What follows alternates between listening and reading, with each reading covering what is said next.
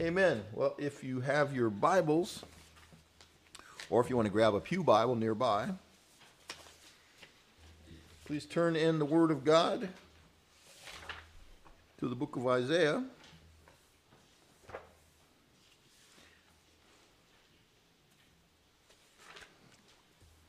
Chapter 7.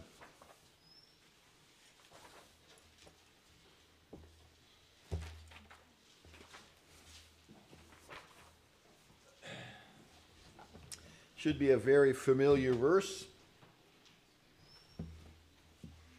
If you've gotten any Christmas cards this year,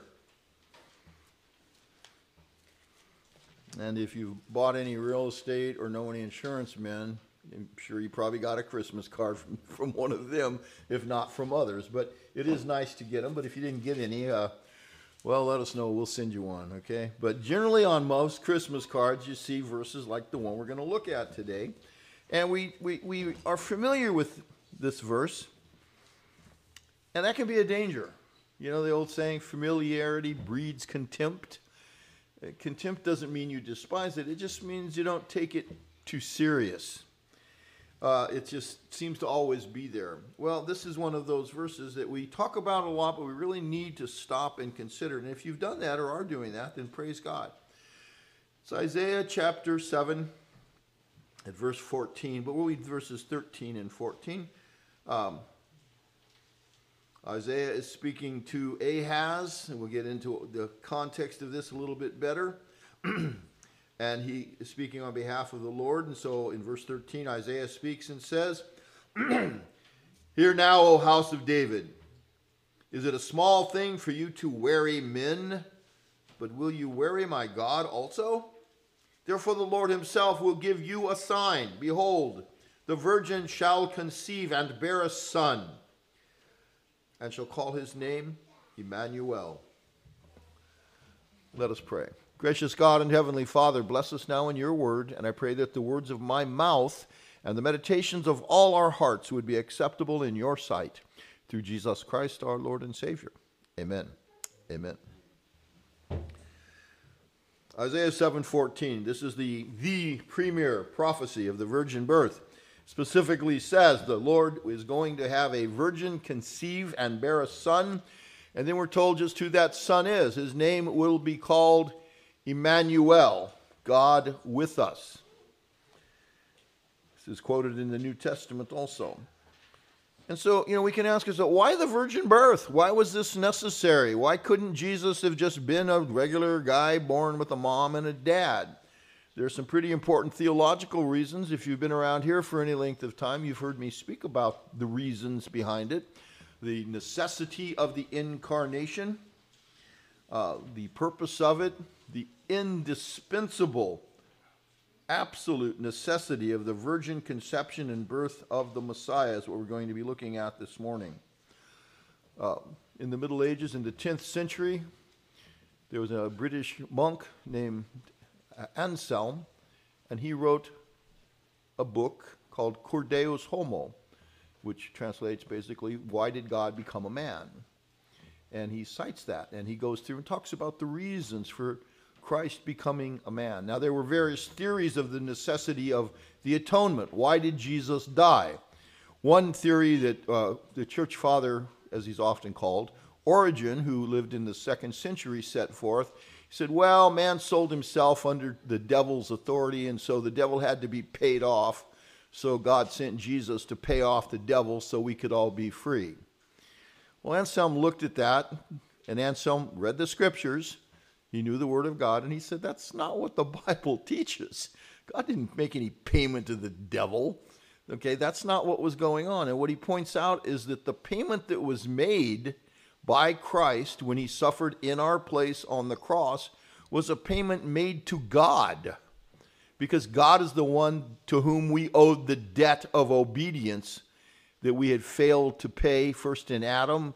And then as Adam was our legal representative, he was you legally in the garden, the same as if you're a Christian, Christ was you on the cross legally.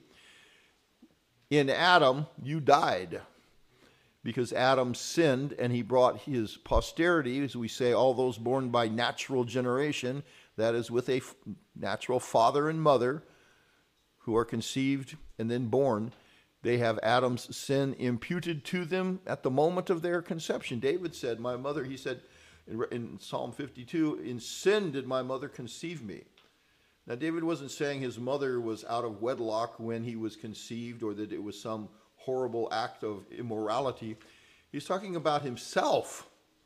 In sin did my mother conceive me. In other words, David is saying, I was a sinner at conception. And that's our problem. Part of the judicial punishment that comes by the imputation of Adam's sin is death and all the corruptions that come with it. That's why Paul wrote and said, as in Adam all die. Meaning all those who are in Adam, that is, are born by natural generation, they're dead because they died in Adam. And his sin is imputed to them. And death is not just meaning that you're neutralized spiritually. It means that all the corruptions that came with that, a fallen nature, a marred image of God, a twisted image, is in you. And that's why as soon as you get old enough, you are needing to be disciplined or spoken to or little time out, whatever your parents do to try to get some sense into your head when you're little. Because the Bible tells us the wicked go estranged from, or are estranged from the womb. They go astray speaking lies. As I just shared with somebody earlier this week, you don't have to teach your children to lie. You have to teach them to tell the truth. Why? Because their natures are twisted. And that's why Jesus said, you must be what? Born again. And he said, and if you aren't, two things, you can't enter the kingdom of heaven. And he also said, you can't see it. You can't see the kingdom of God. If you're not born again, you're not going to see it. It takes regeneration. That is, there has to be some change. Well, how is that brought about? Well, that's a sermon for another day, perhaps, but we can touch on it today somewhat. So the reason why I'm going through this is the necessity of the incarnation of Christ. We needed to have someone come who could represent us and die for us. But we needed someone who was not a descendant of Adam by natural generation. We had to have somebody come in, and this was, you think about how could this be? He has to be a fully human, but he can't be descended from Adam by natural generation. So that's impossible. Well, the things that are impossible with men are possible with God. And that's what this prophecy is all about. That's why this child born to the virgin was going to be called Emmanuel. And Emmanuel doesn't mean, he shows us that God likes, it means God is with us. Imanu means is with us. El means God. There's your Hebrew lesson for today. Imanu, that means is with us. And then you put after that whatever you think is fitting, but if you're quoting Isaiah, get it right. You say Imanu El, with us is God. All right? This one that came was none other than God himself, the second person of the Trinity, clothed in human nature. He took to himself, joined into his person a human nature. He always had a divine nature, and so we have the two natures in one person, Jesus Christ. So the absolute necessity of the virgin birth. Now, as we look at this, we see there are certain things we need to consider. Okay, first of all, the sign in its historical setting, and that's what chapter 7 of Isaiah is about. Secondly, we'll consider a few of the objections to this teaching, because obviously it hasn't gone without people trying to deny it or to twist it or to say, well, that's just not what Isaiah meant. We'll see in a moment what the Holy Spirit meant and what Isaiah meant. And then again, thirdly, that the absolute necessity of it, that there was no other way for our redemption to take place than for the virgin conception of the Messiah. That's the beginning. That's not all he had to do, but that's where it had to start. And so the sign in its historical context, well, to understand that we have to read it, chapter 7, a few verses. Isaiah says, now it came to pass in the days of Ahaz, the son of Jotham, the son of Uzziah, king of Judah. Those of you who have been able to follow along on Tuesday nights, you kind of hopefully know who these guys are, because we've gone through 1st and 2nd Kings and talked about Ahaz. He was not a godly king.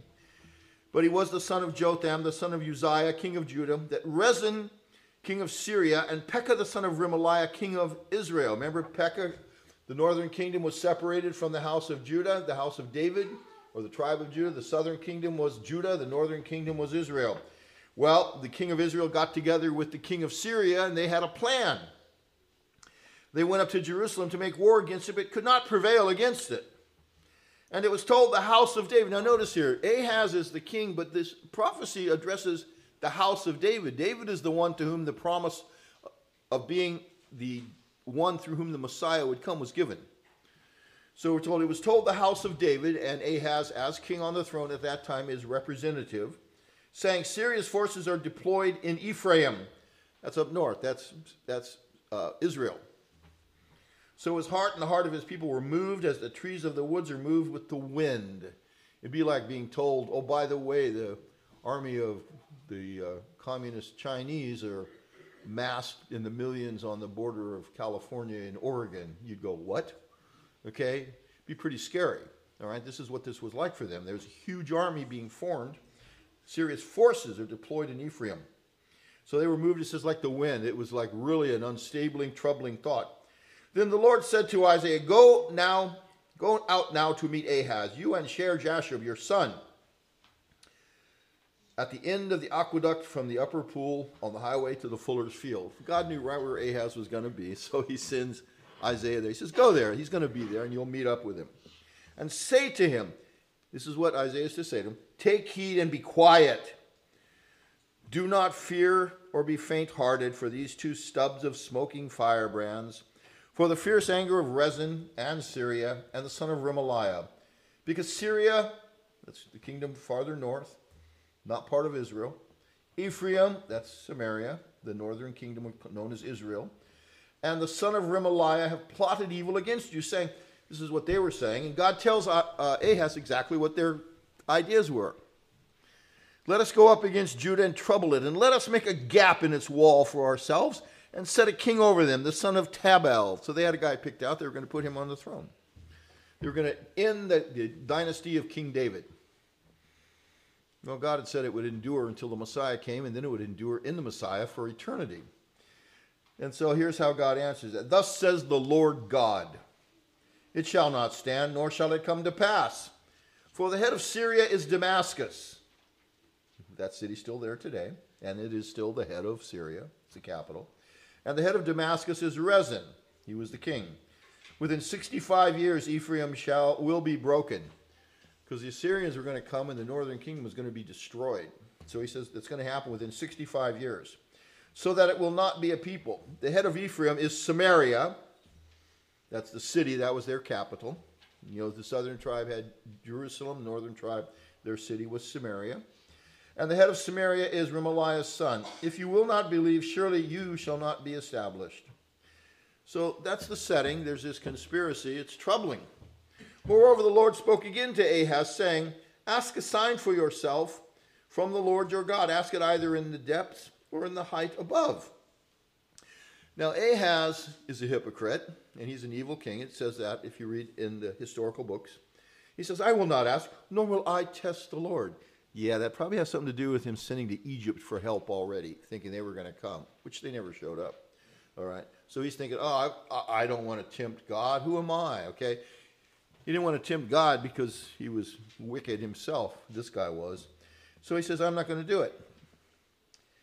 So then he said, hear now, O house of David. So Ahaz is being addressed, but it's going beyond him. The whole entire house of David. Because the royal family, the line of King David that's supposed to lead to the Messiah, is now being addressed. Not just to Ahaz, but for generations to come. So he says, hear now, O house of David. Is it a small thing for you to weary men? Okay, you wear out God's people by your wickedness and your vacillation and all the things you're doing in contempt of God. But will you weary my God also? God offers to give you a sign and you don't want to take it because you don't want to tempt the Lord? Well, you've been setting up idols all over Jerusalem. You've been offering sacrifices to demons. You've been doing all kinds of horrible stuff. But you don't want to tempt God, okay? It's like when they brought Jesus to the Romans. Remember, they brought him to Pontius Pilate, but they didn't want to go into the Praetorium because it was a Gentile dwelling, because they didn't want to be unclean for Passover. They want to be ceremonially unclean. But they were willing to murder a guy that was innocent, that they knew was innocent, that they just hated because they were jealous of him. So that's what's going on. So we see this hypocrisy right here. So this is addressed. He says, will you weary my God also? Therefore the Lord himself will give you a sign. Now the word you there is plural. So he's not just talking to Ahaz. Hebrew has plural and singular pronouns when you're talking to the second person. In Old English, we used to use thee and thou if you're talking to one guy, okay? And we'd use you and your if you were talking to more than one person, okay? We've lost that in modern English. Try to supplement it with y'all, yous guys, youans. I got a letter from my niece from New England. It says use, Y-O-U-Z, and I thought, oh, it's a typo. And then I noticed all through the whole letter, it was, whenever she was talking in the plural, she'd put a Z at the end of you. And I thought, well, who knows? That might be standard English someday, okay? And I'll know who did it, okay? My niece did that, all right? But we see this. We try to get that plural idea back in there. Well, in the Hebrew and in the Greek and in a lot of other languages, Latin, etc., you have singular and plural pronouns. You have it in Spanish also. You have, tu and vos. So he says, the Lord himself will give you, if we were in the South, we could say y'all, a sign. Behold, the virgin shall conceive and bear a son, and shall call his name Emmanuel. We've gone over that a little bit, okay? Then he says, curds and honey he shall eat. In other words, the Messiah is going to be born. He's going to be God incarnate. The house of David has that promise. He's going to be born. The northern kingdom is not going to be around after 65 years. The Messiah is going to come. Curds and honey he shall eat. In other words, it's going to be a quiet time. Curds means there's going to be dairy products produced. Honey means you're going to be able to go out in the fields. You're not shut up in cities. Curds and honey he shall eat, that he may know to refuse the evil and choose the good. For before the child shall know to refuse the evil and choose the good, the land that you dread will be forsaken by both her kings. What's he saying?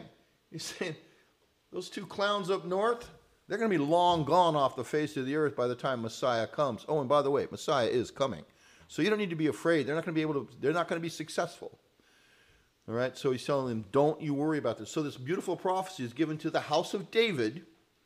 And by the way, it's interesting, both Joseph and Mary, although Joseph is just Jesus' adopted father, not his biological father, both of them, as we know from the genealogies in Matthew 1 and in Luke 3, both of them were descended from the house of David.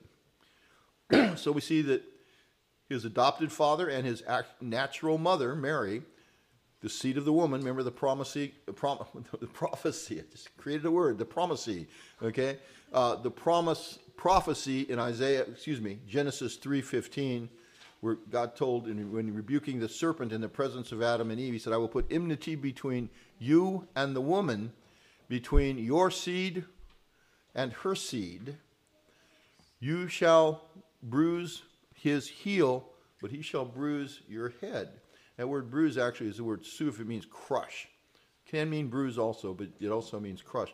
The idea is you're going to harm him physically, and it was literally fulfilled when Christ was nailed to his hands and feet, or by his hands and feet, to the cross, and Christ crushed the head of the serpent. But it was the seed, notice, the seed of the woman. Interesting. Right from the very beginning, the virgin conception of Christ and his birth of the Virgin Mary is hinted at in that prophecy. God's word is always consistent. As Jesus said, the scripture cannot be broken. So he's telling him you don't need to worry. But then he does say in verse 17, the Lord will bring the king of Assyria upon you and your people and your father's house, days that have not come since the day that Ephraim departed from Judah. Then he goes on and talks about it. You're going to have trouble in the meantime.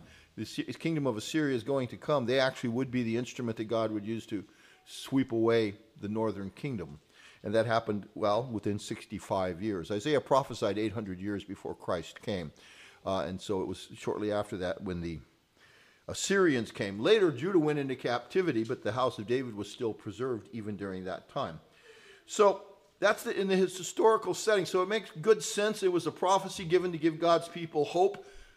He's telling them, you don't need to be afraid right now, and you don't need to be afraid for the future, but there are going to be some bad things happen in the future. If you remember Hezekiah being shut up in Jerusalem when Sennacherib took over most of the cities in Judah, even after the northern kingdom had been gone, but he couldn't take Jerusalem, and the Lord sent the angel of the Lord and slew over 200,000 of the army of Syria, and they left, and Sennacherib went back home and died while worshiping his fake god. He died by the hands of his own sons. So we see this prophecy was given telling God's people, be at peace. Messiah is going to come. His name as we're told in chapter 9, is going to be Prince of Peace. So here we're told his name is Emmanuel. So we see the sign in its historical setting. Now, there's been some objections brought to this. Some in Jewish circles have said, oh, well, Isaiah wasn't talking about a virgin conception. He was just saying a young woman is going to be with child. Oh, yeah, that's a real sign, huh? That's what a miracle. There's going to be a young girl get pregnant, okay? They say, well, the Hebrew word is alma. You'll hear this, by the way, if you read any commentaries or listen to those that deny the virgin birth. They say, well, the Hebrew word alma isn't really the technical word for virgin. The technical word for virgin, meaning a maid that's never been with a man, that's betula in Hebrew, or Bethula, but the H is silent generally in modern Israeli or Hebrew pronunciation. Betula is the word that means she's technically a virgin. Well, the problem is in Joel chapter 1, verse 8, the prophecy there talks about a Betula mourning for the husband of her youth. So what? Yeah, a Betula could be a married girl. And had Isaiah used that word, then people would have said, well, see, that can't be the virgin birth, because look at it, Joel chapter 1, verse 8. So see that Mary couldn't have been the mother of the Messiah, because she was just talking about a girl that was married that was going to have a baby. So Isaiah used the word alma, and every place it's used in the Old Testament, it means virgin. Now, some might say, well, how do you know that? Well, we have the testimony of the Holy Spirit from the New Testament. In the book of Matthew that we just read a few minutes ago, in Matthew chapter 1, when Joseph had been told not to be afraid, Mary hadn't been unfaithful to him. She'd been faithful, but this was the miracle, and this is what had been prophesied. And the angel told Joseph, remember we read it in verse 20, while he thought about these things, behold, an angel of the Lord appeared to him in a dream, saying, Joseph, son of David, do not be afraid to take to you Mary, your wife, for that which is conceived in her is of the Holy Spirit. And she will bring forth a son, and you shall call his name Jesus. Now, the name Jesus is in Hebrew is Yeshua. If you know any Messianic Christians, they'll tell you that. That's how they like to call upon the Lord. Nothing wrong with that. Although some of them insist that you must call upon him. It's like, no, this name's Jesus in English, and so it's okay to use a translation, all right? But he says, you shall call his name Jesus. So if this was Hebrew, Yeshua means salvation. You're going to call his name salvation. By the way, in the Old Testament, it's also the name Joshua. He's telling him, you're going to call his name Joshua, Yeshua. Why? Because it means salvation. For he will save his people from their sins.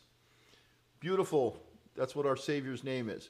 It's interesting, in Anglo-Saxon, in the Anglo-Saxon Gospels, they didn't use the name Jesus or Yeshua or anything like that, or Jesus. They used Highland, which means Savior.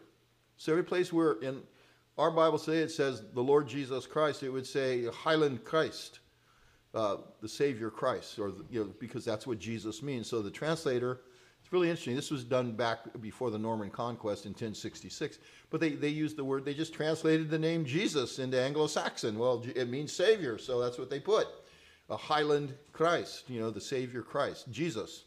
So that's how they called on the Lord. And the Anglo-Saxon England was a Christian people, a Christian nation at least. Medieval, but still pretty Christian. So then we're told, so all this was done that it might be fulfilled, which was spoken by the Lord through the prophet. It's verse 23 of Matthew chapter 1. Behold, the virgin shall be with child, and bear a son, and they shall call his name Emmanuel, which is translated God with us. So here we get the translation. Well, why did he add that, which is translated God with us? Because Matthew wrote in Greek. The original language of Matthew is Greek. I know some people try to say, oh, no, it was Aramaic or Syriac. I read those languages. There's so many Greek words in the Aramaic New Testament. It's really clearly, it's a translated language. It's translated from Greek into that language. So you have this translation. The original, so the Syriac is actually a translation of the Greek original. And that teaching that the Aramaic or Syriac is the authentic text, that's basically done to try to discount when you have evangelical Christians using the Greek text to refute the errors of Eastern Orthodoxy. They go, oh, well, you don't know Aramaic. Okay, and it's not that I'm smart, I'm just curious. Okay, so I do know that language, I've studied it, and they don't know what they're talking about, or they're deliberately falsifying it. Okay, it's very clear, and the testimony of the early church throughout is that the original language was Greek. Okay, why am I insisting on that? The Greek word that Matthew used, he didn't use Alma, that's a Hebrew word. He used the word Parthenon, or Parthenos, and it means virgin. That's what that word meant in Greek, beyond any doubt. They even, Athena, they're one of their gods. They referred to her. Remember the Parthenon in Athens? You were there not too long ago. It's still there, right? Okay, the Turks almost blew it up, though, at one point, because they were storing their gunpowder in it, and that's why it's about 2/3 of it's not to be found now. It's there, it's just all over the place, okay? Still beautiful, though, okay? Athena Parthenon means Athena the Virgin. That's how their false goddess, that's what they called her. But the word itself means virgin. God the Holy Spirit is telling us what that word meant. But, liberals, they don't go down easy. Bruce Metzger, who did a lot of the study notes in I think it's the Oxford Study Bible, he said, well, clearly Matthew mistranslated it. It's like, okay, so let me get this straight, Dr. Metzger. You know Hebrew better than the Holy Spirit, apparently, okay? I don't think so, okay? Now, I trust Dr. Metzger. He was a liberal, but I hope he's with the Lord. He passed away a decade or so ago. Matthew used the word for virgin, okay? So if somebody says, well, how do we know what that word means? I've heard some say, well, if you believe the Bible, then you know Matthew is, under the inspiration of the Holy Spirit, is quoting it, and he used the word Parthenon.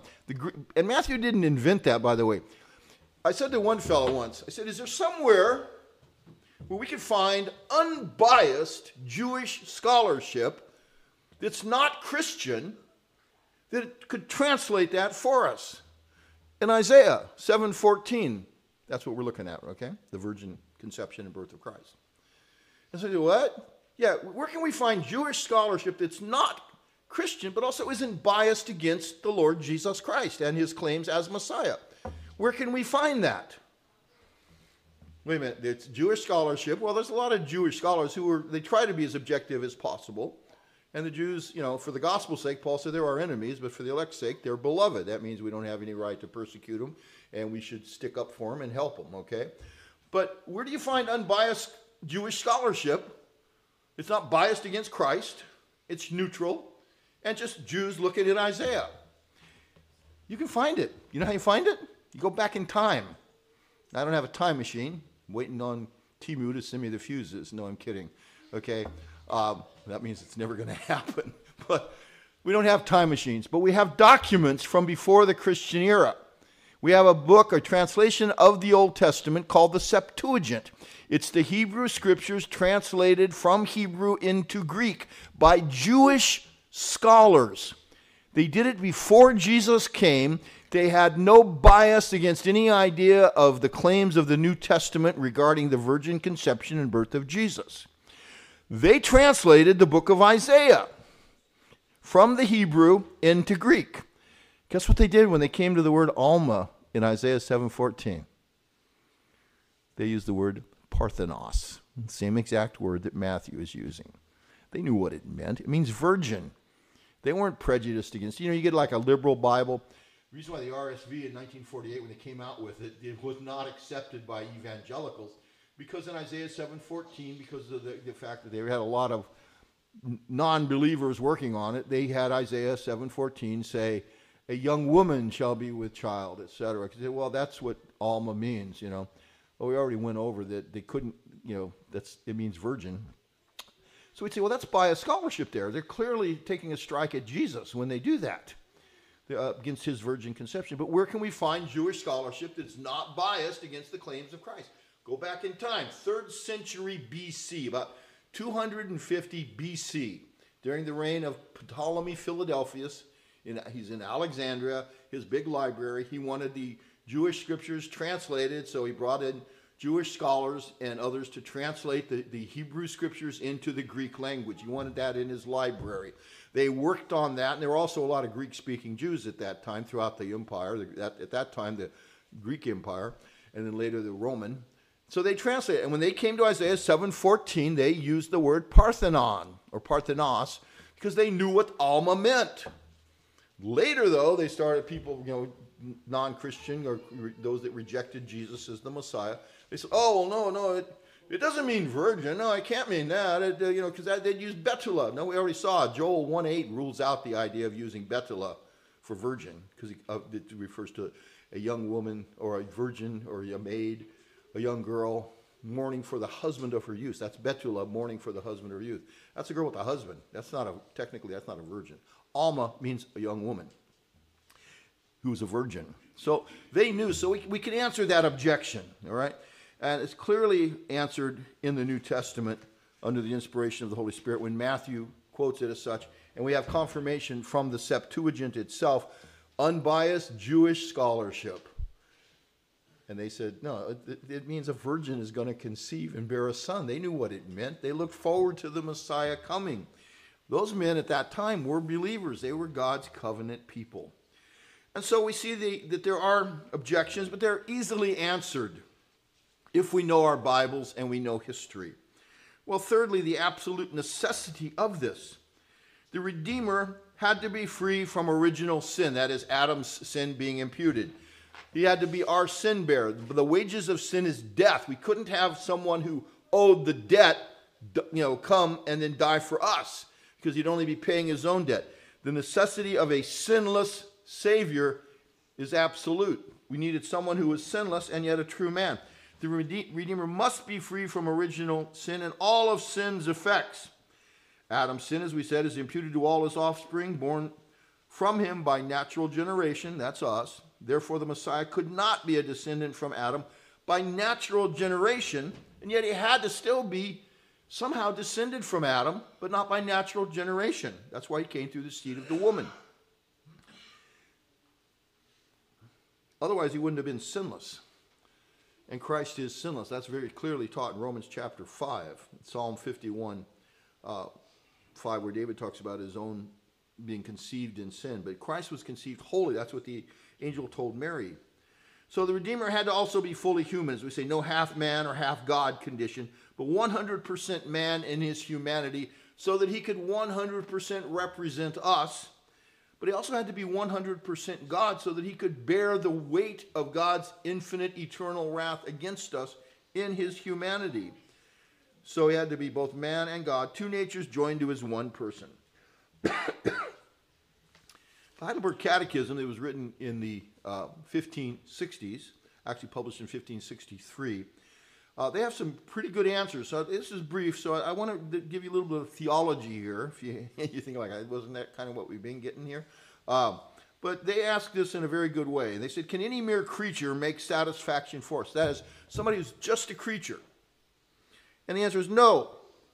None can. For first, God will not punish any other creature for the sin which man committed.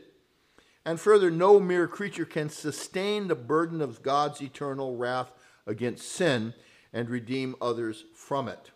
Obviously, this has influenced my understanding, because that's what I talk about often.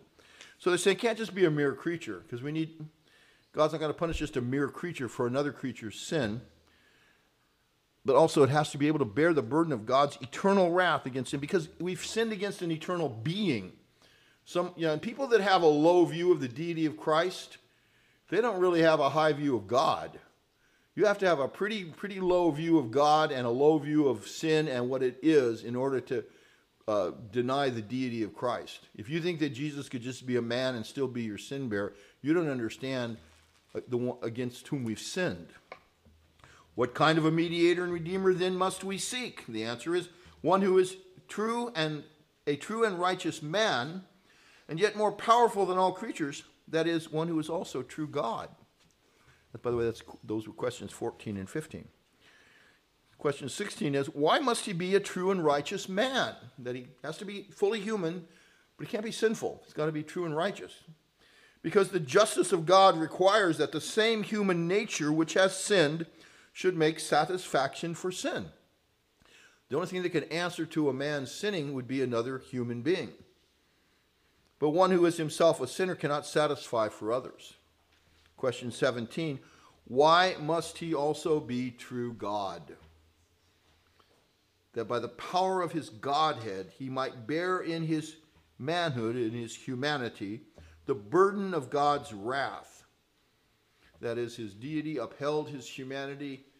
And this is where, I mentioned this before, it amazes me if you stop and think about this, and we should. Jesus' humanity was upheld by his deity so that the full force of God's infinite and eternal wrath against sin, our sin, your sin and mine, all of his elect ones, could be poured out on him and he could bear it. That's why, what did Jesus go through on the cross?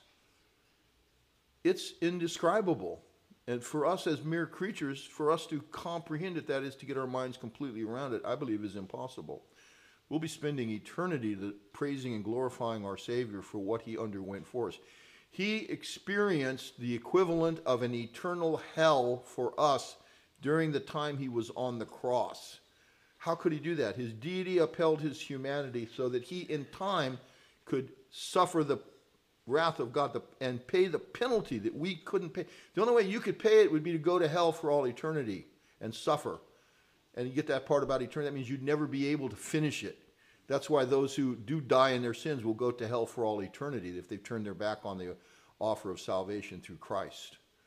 So God's will was that his son suffer in time, but his son had to be both true man to represent us and both true God. He had to be somebody that was infinite to uphold his humanity so the full force could be poured out upon him.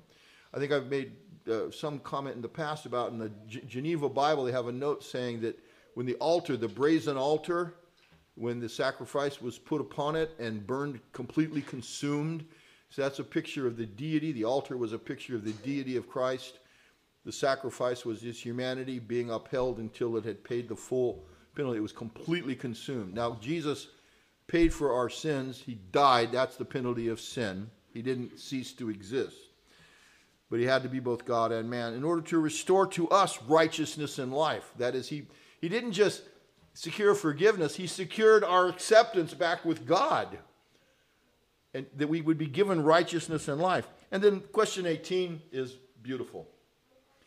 Who now is that mediator, who in one person is true God and also a true and righteous man?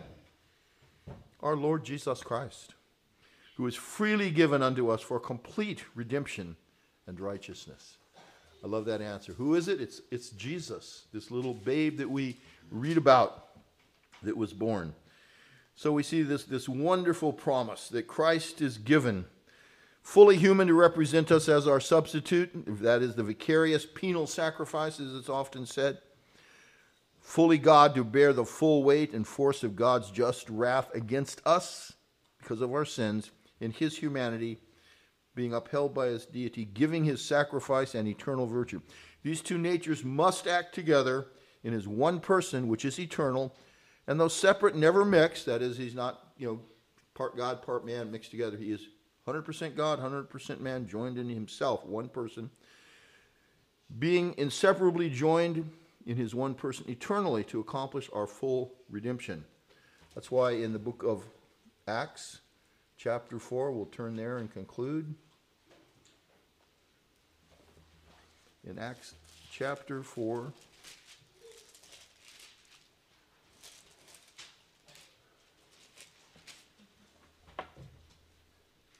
when Peter was filled with the Holy Spirit speaking to the Sanhedrin, he said, referring to Jesus, "This is the stone which was rejected by you builders," that is, the leaders of Israel. That's why they deny the virgin conception now. They rejected the stone that God made the foundation corner. "This is the stone which was rejected by you builders, which has become the chief cornerstone. Nor is there salvation in any other. For there is no other name under heaven given among men by which we must be saved." In the context, he's talking about the Lord Jesus Christ. He is the Savior. He's the only Savior, but he is the Savior. And that's why we need to get the word out. Salvation is only through Jesus. We need to let people know. There's not many ways to God. There's one way. God kept it simple. If somebody says, well, there might be 100 different ways. Well, maybe 101. Maybe the one you're on is at 101. No, God made one way so people would know.